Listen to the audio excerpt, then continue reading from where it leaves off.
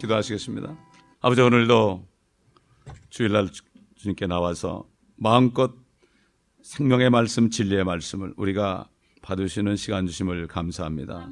우리가 이렇게 큰 자유를 누리는데 이 자유의 귀함을 아버지 알지 못하고 게으른 심령들로 가득 찬 인생들이 되었습니다. 바로 소돔의 죄가 게으름이라고 그랬는데 아버지 하나님, 정말 이 흑암이 덮고 있는 이 세상에 살고 있습니다. 이 시간에 다시 한번 말씀을 통하여 빛을 비춰주시고 이 말씀 안에는 소망 속에 우리가 낙심하지 않고 믿음으로 달려갈 수 있도록 도와주시옵소서. 아멘. 이 자리에 참석하지 못한 분들 어디 있든지 아버지 하나님, 살아있는 동안에 주님 오시기 전에 말씀으로 옷을 입어서 사단의 꾀임에 넘어가지 않게 하시고 아버지여 어둠 속에서 넘어지지 않게 하시고 아버지 하나님, 앞으로 재난 가운데서도 지킴받고 보호받는 저들 되게 하여 주시옵소서. 아멘. 예수 그리스도의 이름으로 기도합니다. 아멘. 자, 우리 계속해서 구약에 나타나신 그리스도, 오늘 에스겔 들어갑니다. 에스겔서 37장 15절로 28절 말씀을 중심으로 우리가 앞으로 우리 주님이 어떻게 하실 것인가, 하나님의 말씀은 앞으로 이루어질 일들이죠. 전부 예언의 말씀이에요. 이 예언 속에 우리는 비전을 볼 수 있어야 됩니다. 어떤 환상을 내가 보는 것이 아니라 이 말씀 속의 비전을 볼 수 있어야 됩니다. 에스겔서 37장 15절부터 28절까지. 주의 말씀이 다시 내게 임하여 말씀하시니라. 너 인자야, 또 너는 막대기 하나를 취하여 그 위에 유다와 그의 동반자 이스라엘의 자손을 위하여라고 쓰고, 그 다음에 또 다른 막대기를 취하여 그 위에 요셉 즉 에브라임의 막대기와 그의 동반자 이스라엘의 온 집을 위하여라고 써서 그들을 서로 결합하여 한 막대기가 되게 하라. 그들이 네 손에서 하나가 되리라. 네 백성의 자손들이 네게 말하여 이르기를 당신은 이것들이 무엇을 뜻하는지 우리에게 보여주지 아니하겠나이까 하거든 너는 그들에게 말하기를 주 하나님이 이같이 말하노라. 보라, 내가 에브라임의 손에 있는 요셉의 막대기와 그의 동료 이스라엘의 족속들을 위하여 취하여 그들을 그와 함께 즉 유다의 막대기와 함께 노아 한 막대기가 되게 하리니 그들이 내 손에서 하나가 되리라 하라. 네가 쓴 막대기들을 그들의 눈앞에서 네 손에 쥐고 그들에게 말하라. 주 하나님이 이같이 말하노라. 보라, 내가 이스라엘의 자손을 그들이 간 이방 가운데서 내어 사면에서 그들을 모아서 그들의 본토로 데려와 이스라엘의 산들 위에 있는 땅에서 그들을 한 민족으로 만들 것이니 한 왕이 그들 모두에게 왕이 될 것이요 그들이 다시는 두 민족이 되지 아니할 것이며 그들이 결코 다시는 두 왕국으로 나뉘지 아니하리라. 그들은 그들의 우상들로나 그들의 혐오스러운 것들로나 그들의 범법 중 어떤 것으로도 그들 자신들을 더 이상 더럽히지 아니하리라. 내가 그들이 죄를 지은 모든 처소에서 그들을 구원하여 그들을 깨끗게 하리니 그들은 나의 백성이 되고 나는 그들의 하나님이 되리라. 내 종 다윗이 그들 위에 왕이 될 것이며 그들 모두에게는 한 목자가 있으리라. 그들은 또한 나의 명령대로 행하고 나의 규례들을 준수하며 그것들을 행하리라. 그들은 내가 내 종 야곱에게 주어 너희 조상들이 살았던 그 땅에서 거하리니 그들 즉 그들과 그들의 자손과 그들 자손의 자손이 영원히 그 안에서 거하리라. 내 종 다윗은 영원히 그들의 통치자가 되리라. 또 내가 그들과 더불어 화평의 언약을 맺으리니 그것이 그들과 더불어 영원한 언약이 되리라. 내가 그들을 세우고 번성케 하며 그들 가운데 내 성소를 영원 무궁토록 세우리라. 나의 장막도 그들과 더불어 있으리니 정녕 나는 그들의 하나님이 되고 그들은 나의 백성이 되리라. 나의 성소가 그들 가운데 영원 무궁토록 있을 때 이방들은 나 주가 이스라엘을 거룩히 하는 것을 알리라. 아멘. 이 말씀 가운데서 이미 이루어진 것도 있고 아직 이루어지지 않은 것들이 있습니다. 이 에스겔이 이런 예언을 할 때만 해도 북쪽 왕국 이스라엘은 12지파예요. 남쪽 유다가 또 2지파, 유다 지파와 결국 그 베냐민 지파죠. 2지파밖에 없었어요. 그래서 나눠져 있었습니다. 그래서 북쪽 이스라엘은 아시라에게 포로 잡혀가고 남쪽인 유다는 바벨론에게 포로 잡혀가서 그들이 황폐하게 됐습니다. 그런데 여기 보면은 이제 이들이 하나가 된다. 이 하나가 된 것은 이미 이루어졌습니다. 부분적으로 이루어졌습니다. 그런데 어떤 사람들은 이 에브라임과 유다의 결국 에브라임과 유다 이것이 하나가 되는 것을 어떤 분은 그렇게 얘기해요. 이북과 남한이 하나가 되는 걸로 얘기해. 이건 정말 말도 안 되는 얘기예요. 이거는 갖다가 이 한국에다가 이스라엘 갖다 붙이는 거예요. 이거는 말도 안 되는 해석이에요. 유다는 유다고 이스라엘은 이스라엘이지. 어떻게 유다가 남한이 되고 어떻게 이스라엘이 북한이 되냔 말이에요. 이건 말이 안 되는 거예요. 동해 서해로 갈라진다 그러니까 주님이 오실 때 그러니까 동해 서해는 한국에 있으니까 예수님이 한국에 온다 그런 거예요. 이런 사람이 얼마나 많은지 몰라요 지금. 왜 또 귀신론이 많이 있습니까? 왜 그렇습니까? 그거 왜 그래요? 그게 왜 그렇습니까? 성경에 귀신한 말이 많이 나와서 그래요. 그렇기 때문에 우리 한국 사람들 귀신 그러면 조상신을 귀신이라고 그러잖아요. 그래서 잘못된 게 나오는 거예요. 물론 마귀들이 들어가서 이렇게 되지 귀신이 들어가지만 조상신이 들어가는 게 아니거든 이게. 그렇기 때문에 이 성경 때문에 이 잘못된 게 나오는 거예요. 최근에 얘기 들어보니까 결국 귀신론 하는 사람들이 저기 들어갔대네. 저기 어디야 그 신천지 들어갔대네. 이게 결국 이게 나타나는 거예요. 신천지에 들어갔다 이게 말이 됩니까 이게? 그 많은 사람들을 그걸로 끌고 간 거죠 이거. 말이 안 되는 얘기죠. 자. 그래서 19절까지는 이제 이스라엘과 유다가 하나 되는 것, 이미 이제 한 나라를 이뤘죠. 부분적으로 지금 땅을 차지했지만 한 나라 유다, 이스라엘 이렇게 구분이 없습니다. 이건 벌써 이루어졌습니다. 이루어졌어요. 자, 20절부터 볼 때 21절을 보게 되면 말이죠. 뭐라 그랬죠? 그들에게 말하기를 주 하나님이 같이 말하노라. 보라, 내가 이스라엘의 자손을 그들이 간 이방 가운데서 빼어내어 사면에서 그들을 모아서 그들의 본토에 데려와 그랬죠. 부분적으로 이루어졌습니다. 1908년에 발포 선언 이후에 결국은 하나님의 인도하심 속에서 이스라엘이 지금 본토로 돌아 1948년에 독립을 했습니다. 이거는 이거 일어나기 전에 이미 얘기한 거죠. 완전히 가지는 않았죠. 아모스에 있는 것처럼 9장 15절에 있는 것처럼 완전히 하나도 남기지 않고 갈 때는 언제냐? 천년 통치할 때 그렇게 된다 이거죠. 자, 결국은 에스겔 39장에 가보면 또 해답에 나와 있어요. 39장 23절 29절 보세요. 39장 23절 29절. 이방은 이스라엘 집이 그들의 죄악으로 인하여 사로잡혀 갔던 것을 알 것이라. 우리도 알고 있죠. 그들이 나를 거역하여 범죄하였기에 내가 내 얼굴을 그들로부터 숨겼고 그들을 그들의 원수들의 손에 넘겨주었더니 그들이 모두 칼에 쓰러졌느니라. 그대로 됐습니다. 그들의 불결함과 그들의 범죄함에 따라 내가 그들에게 행하였고 내 얼굴을 그들로부터 숨겼느니라. 하나님의 얼굴을 숨겼습니다. 우리도 마찬가지예요. 하나님이 얼굴을 숨기면요 정말 무덤으로 내려간 자 같아요. 아무게 기도가 안 돼.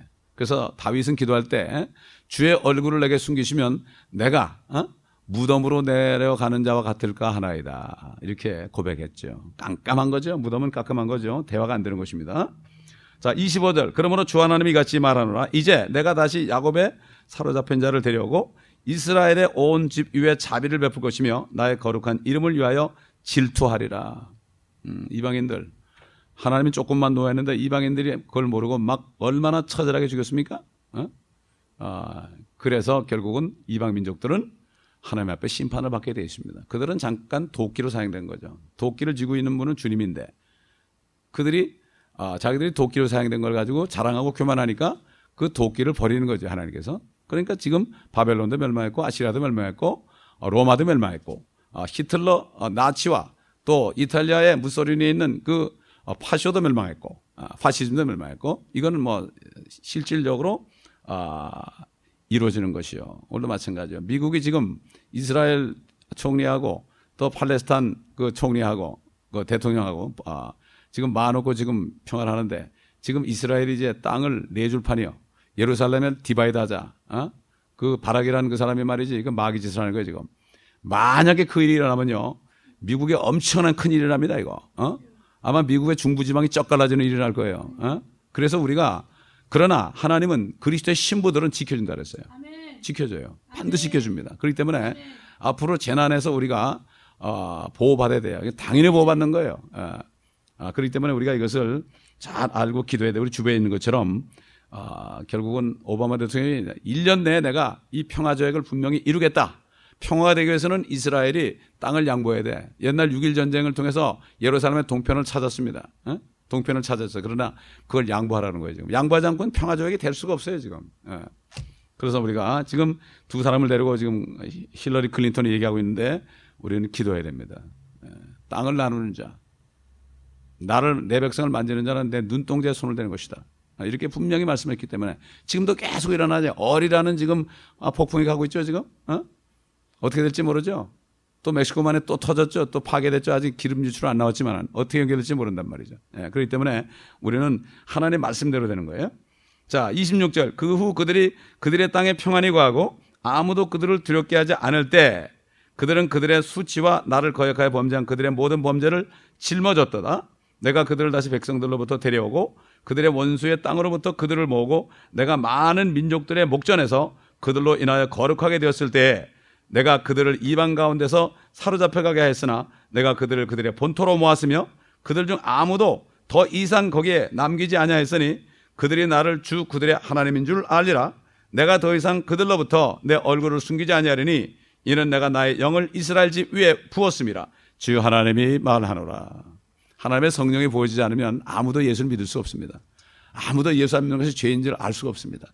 아무도 은혜를 받고 영원한 생명을 받을 수가 없습니다. 마찬가지로 우리 같은 이방 죄인들이 아무것도 동서남도 모르고 율법도 모르고 하나님도 모르고 예수님도 모르고 성령도 모르는 우리들에게 성령을 부어줬기 때문에 오셔가지고 성령을 부어주셔가지고 우리가 예수 그리스도를 알게 된 거예요. 성령이 예수 그리스도를 증거했죠. 그분이 하나님이요 창조진 것을 증거했고 그분이 바로 내 죄 때문에 죽으신 것을 그분이 증거했기 때문에 우리가 아는 거지. 알 수가 없어요. 앞으로 이스라엘에도 하나님의 영이 부어지면 내가 모든 육체 외에 내 영을 부은다는데 이것은 바로 이스라엘 민족입니다. 모든 육체 이스라엘 민족에 붓겠다는 얘기예요, 이게.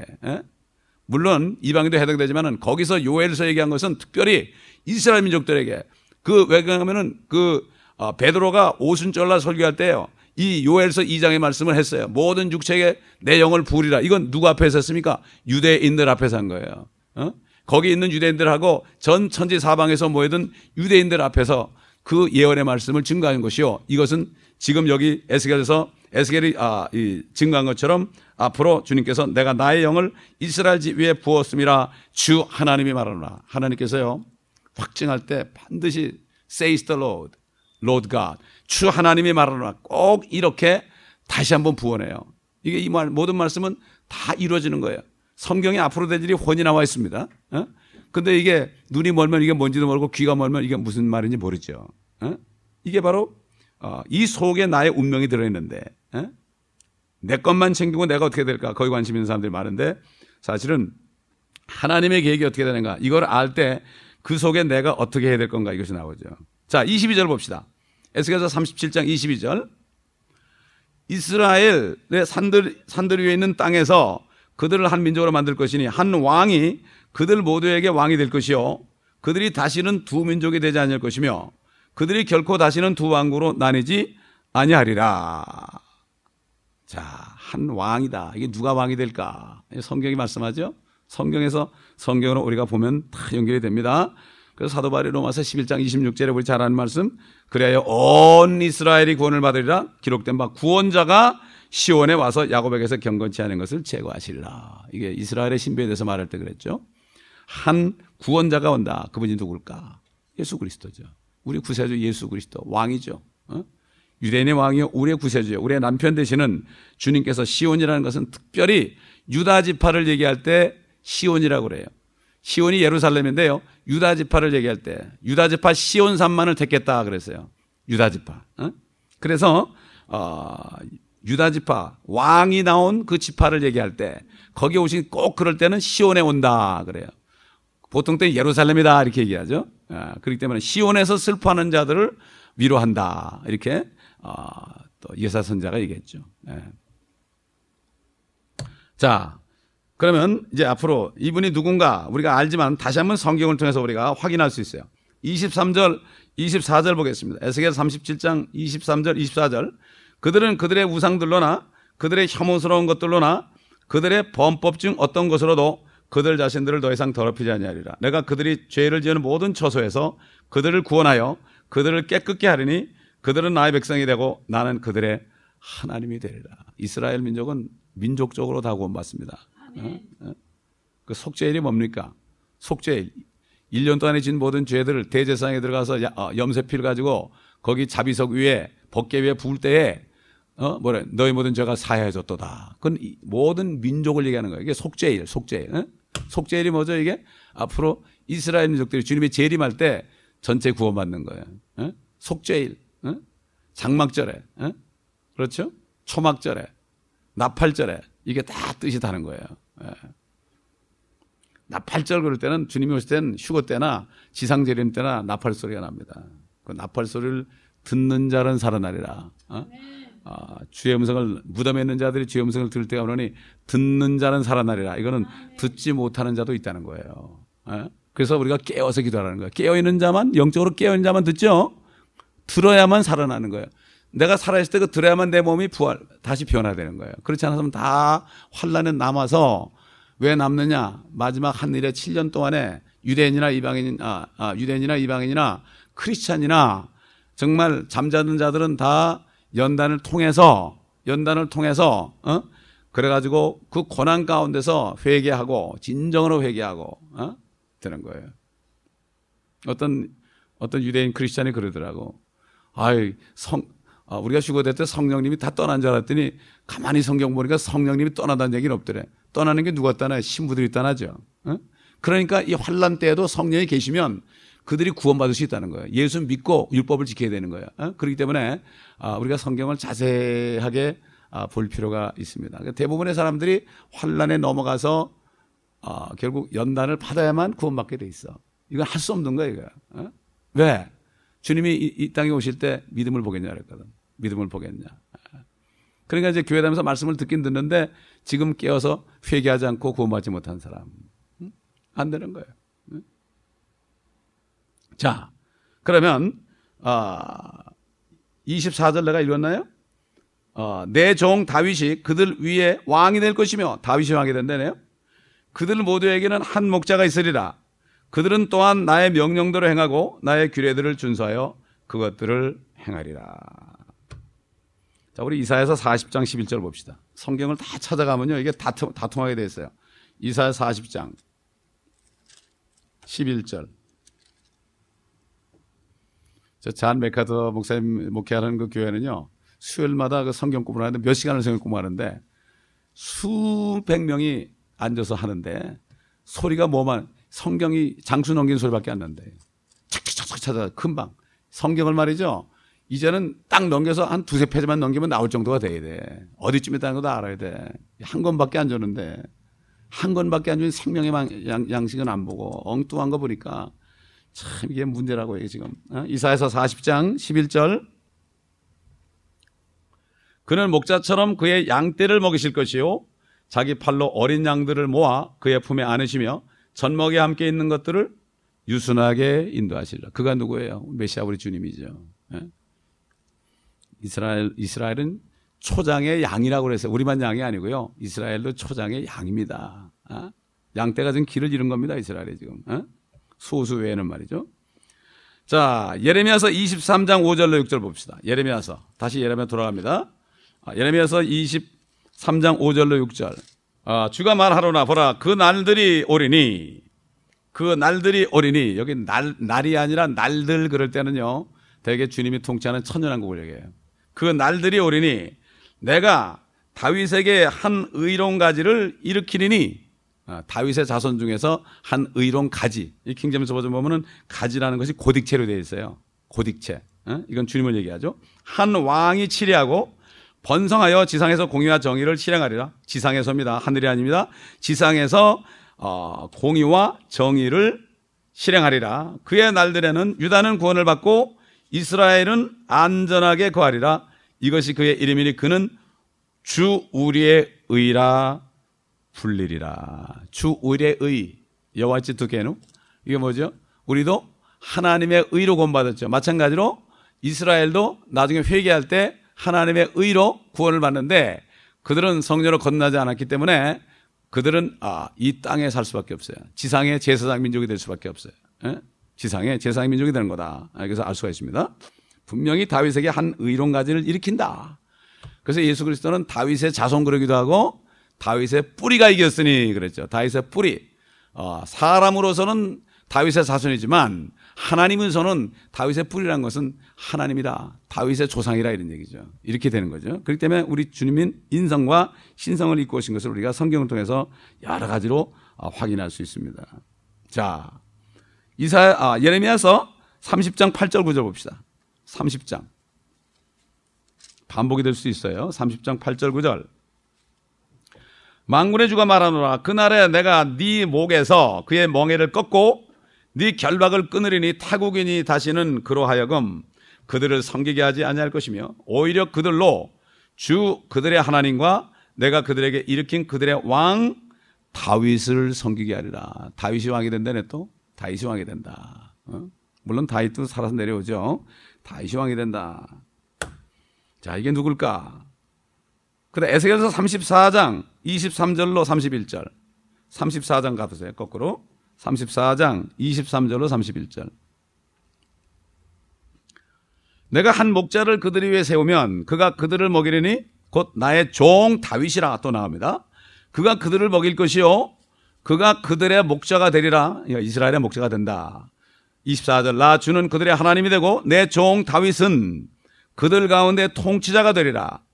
나 주가 그것을 말하였노라. 내가 그들과 화평의 언약을 세우고 악한 짐승들을 그 땅에서 그치게 하리라. 그리하면 그들이 광야에서 안전하게 거하며 수림 가운데서 잠자리라. 내가 그들과 내 산 사면에 있는 것들을 복이 되게 할 것이며 또 내가 때를 따라 소나기를 내리게 하리니 거기에는 복된 소나기가 있게 되리라. 복된 소나기가 있게 되리라. 참, 복된 소나기가 있대요. 들의 나무들을 열매를 맺고 땅은 그 소산을 내리라. 그들은 그들의 땅에서 안전할 것이니라. 내가 그들의 멍에줄을 꺾고 그들로 자신들을 섬기게 했던 자들의 손에서 그들을 구해낼 때 그들은 내가 주인 줄 알리라. 내가 여호와인 줄 알리라. 그런 얘기죠. 그들이 다시는 이방에게 약탈물이 되지 아니할 것이며 그 땅의 짐승도 그들을 삼키지 아니하리라. 그러나 그들은 안전하게 거하리니 아무도 그들을 두렵게 하지 아니하리라. 지금 얼마나 두렵게 삽니까 그들이? 그러나 이제 그들이 두렵지 않는다. 29절. 내가 그들을 위하여 유명한 한 초목입니다. 한 초목을 일으키리니 그들이 다시는 그 땅에서 배고픔으로 소멸되지 아니할 것이요 더 이상 이방의 수치를 짊어지지 아니할 것이라. 그래야 그들은 나 주 그들의 하나님이 그들과 함께 있는 줄 알 것이며 그들 즉 이스라엘 집이 나의 백성인 줄 알리라. 주 하나님이 말하노라. 내 약물이 내 초장의 약물이 너인 사람들이요 나는 너희들의 하나님이라. 너희 하나님이라. 주 하나님이 말하노라. 아멘. 복된 소나기 온답니다. 이게 소나기가 착 올 때 이 농작물들이 복을 받는 모양이야. 근데 그게 너무 많이 되면 어떻게 홍수나잖아요. 그죠? 그건 재앙이 되는 거예요. 복된 소나기가 내린다. 주님이 통치할 때 그렇다는 얘기예요. 그게 어떤 정도인지 모르겠지만요. 이거는 우리가 지금 상상을 할 수 없습니다. 상상할 수. 주님이 오셨을 때 땅이 어떻게 되는지요. 회복한다 그랬잖아요. 어떻게 사자가 짚을 먹어요? 사자가 어떻게 짚을 먹고 살아요? 그 얘기 뭐죠? 더 이상 사자가 사람을 물어주지 않는다는 얘기예요. 그런 얘기 되는 거예요. 독사도 물지 않는다. 어린아이가 독사골에 손을 놓고 장난해도 절대로 해침이 없다고 그랬어요. 온 이 지구상에 조금도 해치는 것이 없다. 이거 얼마나 좋겠습니까 이게. 이스라엘을 모르는 사람들은요 이걸 몰라요. 이스라엘을 모르는 사람들은 그냥 우리는 하늘만 가면 된다고 생각하지. 그럼 그 사람들 어디 살아요? 그 백성들은 어떻게 살아요? 그러니까 우리가 정말 내가 복음을 믿기 쉬워. 내가 복음. 나만 생각해. 그죠? 나만 천국 가면 되는 거예요. 하나님은 어떻게 해요? 분명히 사도 바울을 통해서 유대인이나 이방인이나 하나님의 교회에게 거치는 자가 되지 말아라. 유대인들 거치는 자 함부로 얘기하지 말아라. 그 다음에 이방인이 뭐죠? 유대인이 아닌 사람. 크리스찬도 아닌 사람. 이방인이에요. 그들에게 뭘 해야 돼요? 그들에게 구원해야 돼. 거치면 안 돼.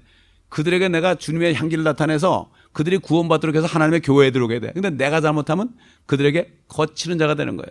요즘에 크리스찬 하는 사람들이 실질적으로 크리스찬도 아닌데 내가 크리스찬이라고 그러기 때문에 이방인들, 구원받지 못한 이방인들, 유대인들 하는 이방인들이 실족해가지고 아예 교회를 안 오잖아요. 예수를 안 믿잖아요. 거치는 자가 되는 거예요, 요즘에.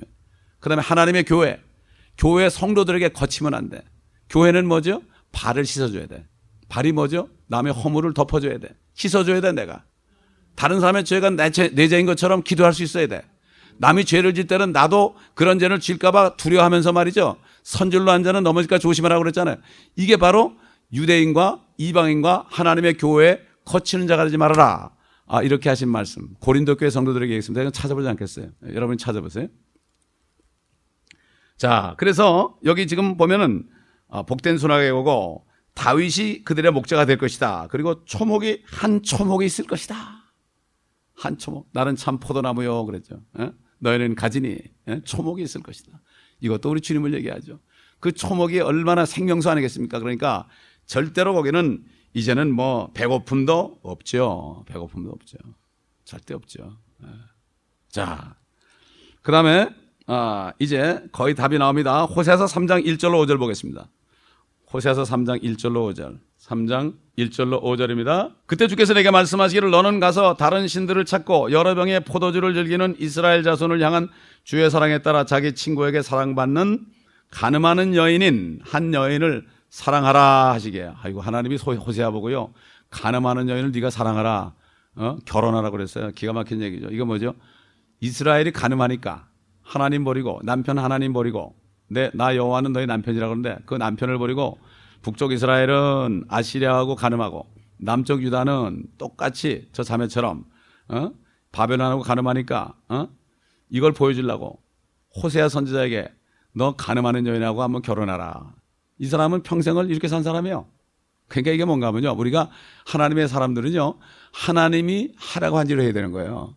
나 잘 먹고 잘 살고 사는 게 아니에요. 이게 하나님이 죽으라면 죽게 되고, 그 어떤 목사는 하나님이 하나님이 홈리스들하고 같이 살라고 그러니까 2년 동안 옷도 못 갈아입고 2년 동안 목욕도 못 하고 살았다 그러잖아요.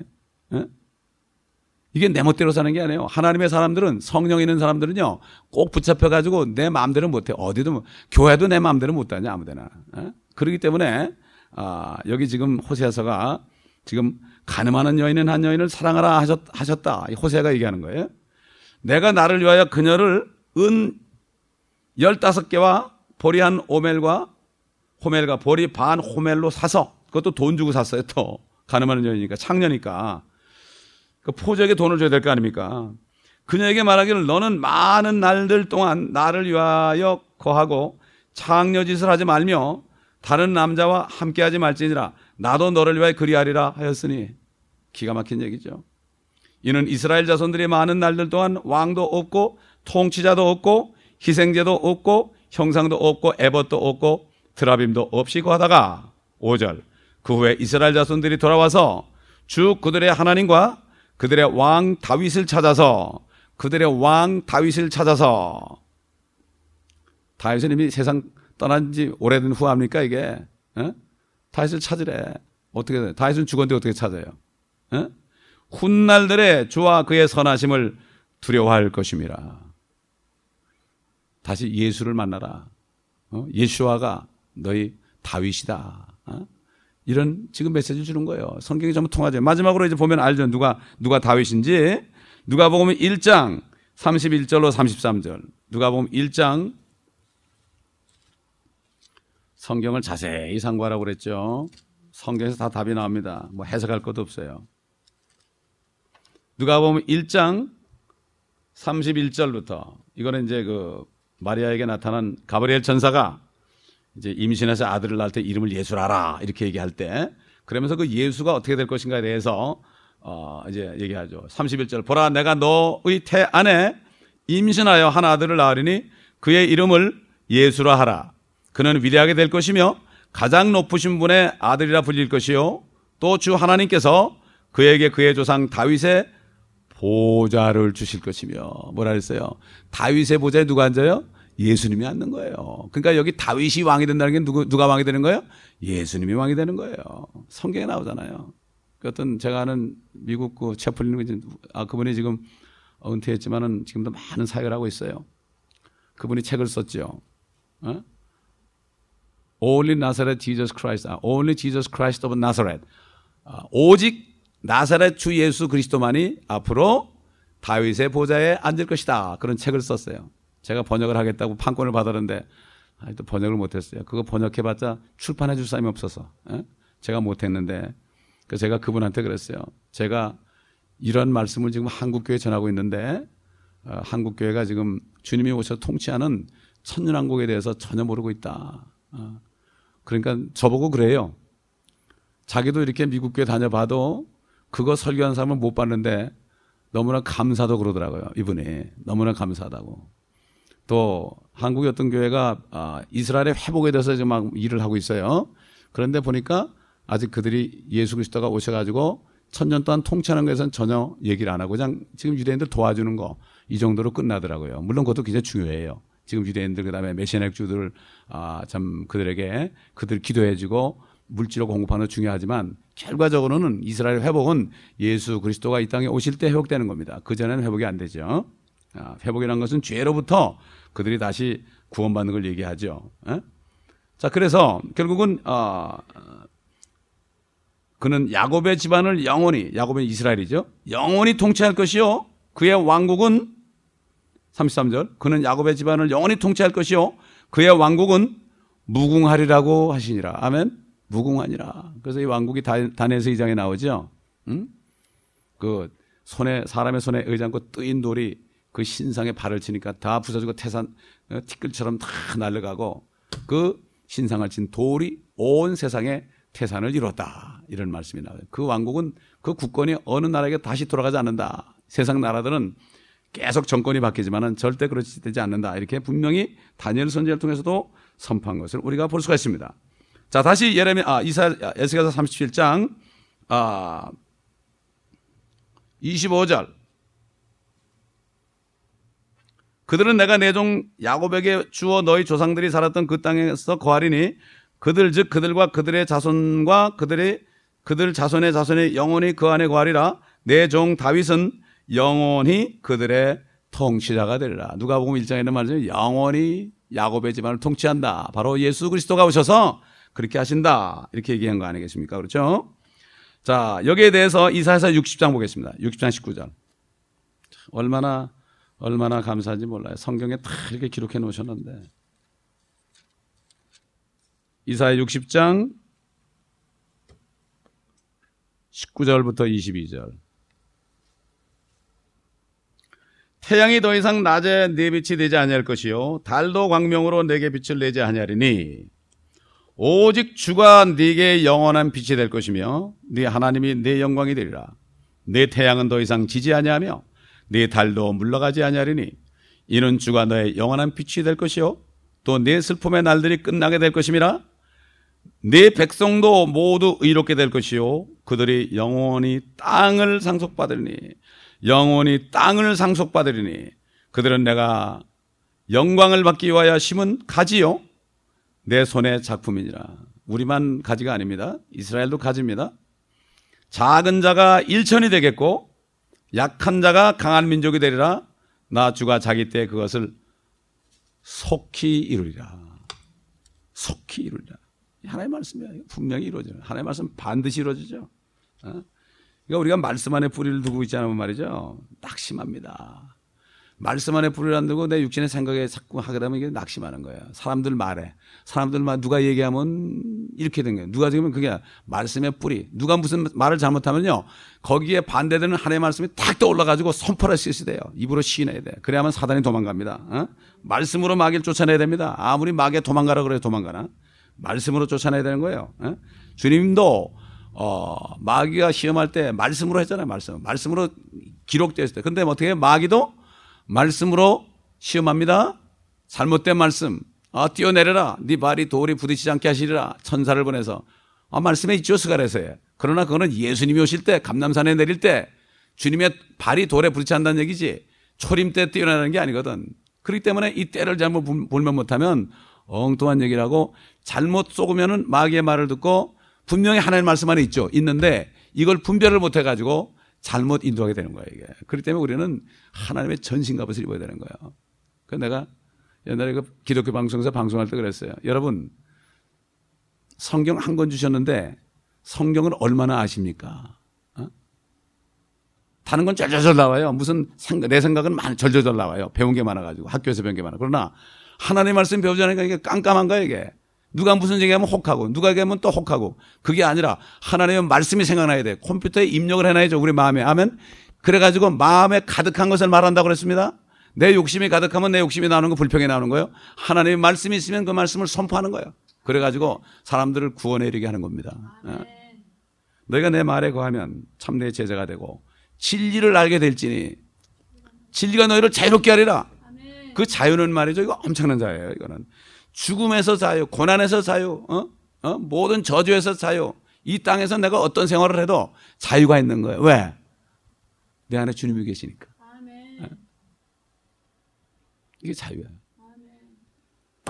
자, 그 다음에 이사 61장 아직 안 읽었죠, 그렇죠? 61장 어딘가 하면은 19절부터 읽었나? 읽었구나. 60장 읽었죠? 예, 읽었어요. 그 다음에 아모스 9장 15절. 아모스 9장 15절. 9장 15절이요. 아모스 9장 15절. 요엘서 다음에 있죠. 9장 15절. 잘하는 말씀이에요. 내가 그들을 그들의 땅에다 심으리니 그들이 다시는 내가 그들에게 주었던 그들의 땅에서 뽑히지 아니하리라. 주 너의 하나님이 말하노라. 하나님이 분명히 뽑히지 않는다 그랬어요. 절대 뽑히지 않아요. 이스라엘 민족을 여기 돌아가게 한 기적이죠. 이건 가망성이 없어서 전혀 가망성이 없었죠. 그러나 이제는 그들이 다시는 내가 주었던 그들의 땅에서 뽑히지 않으리라. 자, 근데 그 앞에 13절 14절 보세요. 주가 말하노라. 보라 그 날들이 이르리니, 날들이 선진왕국이라 했죠. 밭 가는 자가 추수꾼을 앞서며, 밭 가는 자가 추수꾼을 앞선 게 뭐지요? 추수를 하는데 또 씨를 뿌리려고 밭을 가는 거예요, 여러분. 1년에 몇 모작이야? 2모작 3모작이 아니에요, 이거는. 자, 또 포도를 밟는 자가 씨 뿌리는 자를 앞서리라. 포도를 수확해서 밟아요, 포도즙 만들려고. 그런데 또 씨를 뿌리는 거예요. 금방 추수했는데. 얼마나 땅이 좋아졌다는 얘기예요. 걸음 안 해도. 산들은 단 포도주를 떨어뜨릴 것이며 모든 작은 산들은 녹으리라. 참, 이런 일이 어떻게 있어요? 지금 우리가 보는 산이 아닙니다, 이게. 우리가 보는 그런 험한 산이 아니에요. 적과 꿀이 흐른다 그랬어요. 이건 상상을 못해요. 우리는 황폐된 세상만 봐가지고 그게 머리에 박혀있죠. 박혀있어요. 그래서 14절에 내가 내 백성 이스라엘의 사로잡힌 자를 다시 데려오리니 그들이 황폐한 성읍들을 세워 그곳에 거주할 것이요 또 그들이 포도원들을 만들어 그 포도주를 마시겠고 그들은 또한 정원들을 만들어 그 열매를 먹으리라. 절대 뽑히지 않을 것이다. 어디? 하나님께서 아브라함에게 약속했죠. 창세기 15장에 보면은 저 유프라데부터 이집트 강까지 너의 땅이 될 것이다. 너와 내 씨의 자손, 땅이 될 것이다. 그 씨라고 그러면은 이스라엘 백성도 얘기하고 그 씨라고 그러는 때는 예수 그리스도 그분이 통치할 때 그 땅을 다 찾아낸 거예요. 에덴 동산 자리를 다 찾아낸 거예요. 유프라데가 어딥니까? 지금 이락 있는 데예요. 거기 이락 있는 곳 있죠. 그 페르시아만 거기가 에덴 동산 자리입니다. 그러니까 그 페르시아만 쪽에 그렇게 그쪽에 전쟁이 치열한 거예요. 서로 마귀도 찾아내려고 그러고. 그다음에 마귀가 만들어 놓은 이제 캐토릭도 거기 찾아내려고 그래. 교황이 소망이 있다면 거기 가서 앉는 거예요, 지금. 누구나 거기 가서 한번 해보고 싶어 해. 왕이 좀 돼보고 싶어 해. 천만의 말씀. 아무도 안 되죠. 이걸 알면 말이죠. 저는 이스라엘 갔을 때 그걸 아니까 참 너무 이게 약속이에요. 그대로 이루어진 거예요. 그러니까는 결국은 아브라함이 약속하고 말이죠. 아브라함이 약속하고 지금 4,000년 됐잖아요. 근데 지금 이제 눈에 보이잖아요. 그렇죠? 우리는 이런 시대에 살고 있어요. 지금 주님의 뜻이 다 이루어지는 때 살고 있어. 이걸 봐도 정말 주님이 오심이 가깝다는 것을 알 수가 있습니다. 알 수가 있죠. 자, 그다음 우리 26절 본문 에스겔서 37장 26절 돌아갑니다.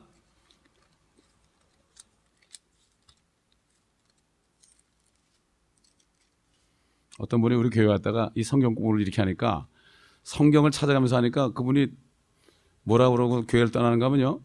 왜 목사님 교회는 성경을 찾아가면서 성경 공부를 하느냐. 그래서 난 성경 공부를 성경을 찾아가면서 하지. 그럼 어떻게 하는 거야? 뭐 여기서 막 혼자 떠들 이건 성경 공부 아니죠. 그건 설교하는 거지. 그렇잖아요.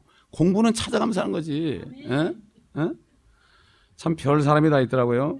그러니까 뭐 감사하죠. 뭐 감사해. 26절 보세요. 또 내가 그들과 더불어 화평의 언약을 맺으리니 그들이 그들과 더불어 영원한 언약이 되리라. 그것이 그들과 더불어 영원한 언약이 되리라. 내가 그들을 세우고 번성케 하며 그들 가운데 내 성소를 영원 무궁토록 세우리라. 여러분 이 에스겔서 40장부터 46장까지 보면은 주님이 오셔가지고 성전을 세웁니다. 앞으로 세워질 그 성전은요 또 파괴돼요. 진짜 주님이 오실 때 성전을 다시 세워요. 그런데 그 성전의 조감도가 에스겔서 40장부터 천사가 나타나가지고 갈대를 주면서 다 치수를 쟀죠. 그죠? 방의 넓이는 어떻고, 벽의 넓이는 어떻고, 이거 다 했는데, 그런 식으로, 하나님이 하신다. 이렇게, 말씀했습니다. 자, 영원한 언약이 되리라. 우리 에스겔서 35장 25절 봅시다. 35장 25절. 35장 25절.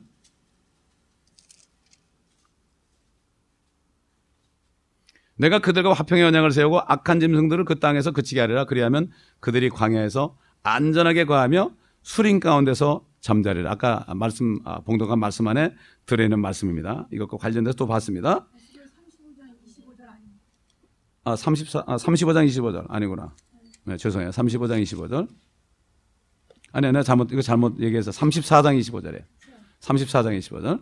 예, 아까 읽었는데 또 읽었습니다. 그 다음에 이사야서, 시편 89편 3절 4절.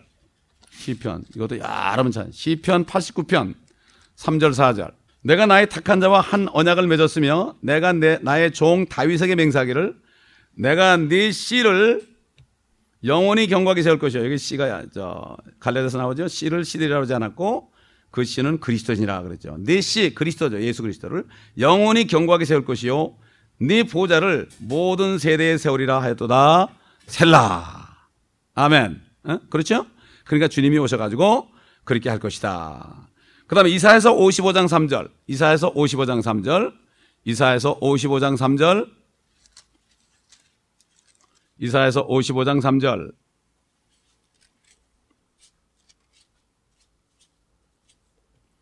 너희 귀를 기울이고 내게 와서 들으라. 그리하면 너희 혼이 살리라. 또 내가 너희와 영원한 언약을 맺으리니 곧 다윗의 확실한 자비니라. 이런 건데 있죠. 예. 또 다시 예레미야 32장. 성경에 얼마인지 있습니다, 여러분. 예레미야 32장.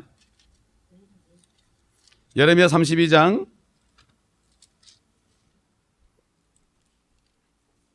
40절 41절 보겠습니다. 40절 41절. 내가 그들과 더불어 영원한 언약을 맺으리니 내가 그들로부터 돌아서지 아니하고 그들에게 선을 행하리라. 그러나 내가 그들의 마음에 나의 두려움을 두리니 그들이 내게서 떠나지 아니하리라. 정녕 내가 그들을 기뻐하여 그들에게 선을 행하리니 내가 나의 온 마음과 내 온 혼으로 이 땅에서 그들을 확고히 심으리라. 아멘. 하나님은 온 마음과 온 혼을 다해서 우리를 사랑하셨죠? 이스라엘도 마찬가지예요. 이스라엘도 마찬가지예요. 아멘. 그렇기 때문에 우리는 이 말씀 속에서 다시 한번 확인할 수가 있습니다. 자, 다시 에스겔서 37장 들어가서 이제 다 끝났습니다. 좀 있으면 돼요. 에스겔서 37장 27절 보겠습니다. 나의 장막도 그들과 더불어 있으리니 정녕 나는 그들의 하나님이 되고 그들은 나의 백성이 되리라. 여러분 이거 읽으니까 생각나는 거 없어요? 그들은 나의 백성이, 나의 하나님이 되고. 어디 나옵니까 이게? 요한계시록 21장 3절로 7절 보겠습니다. 요한계시록 21장 3절로 7절.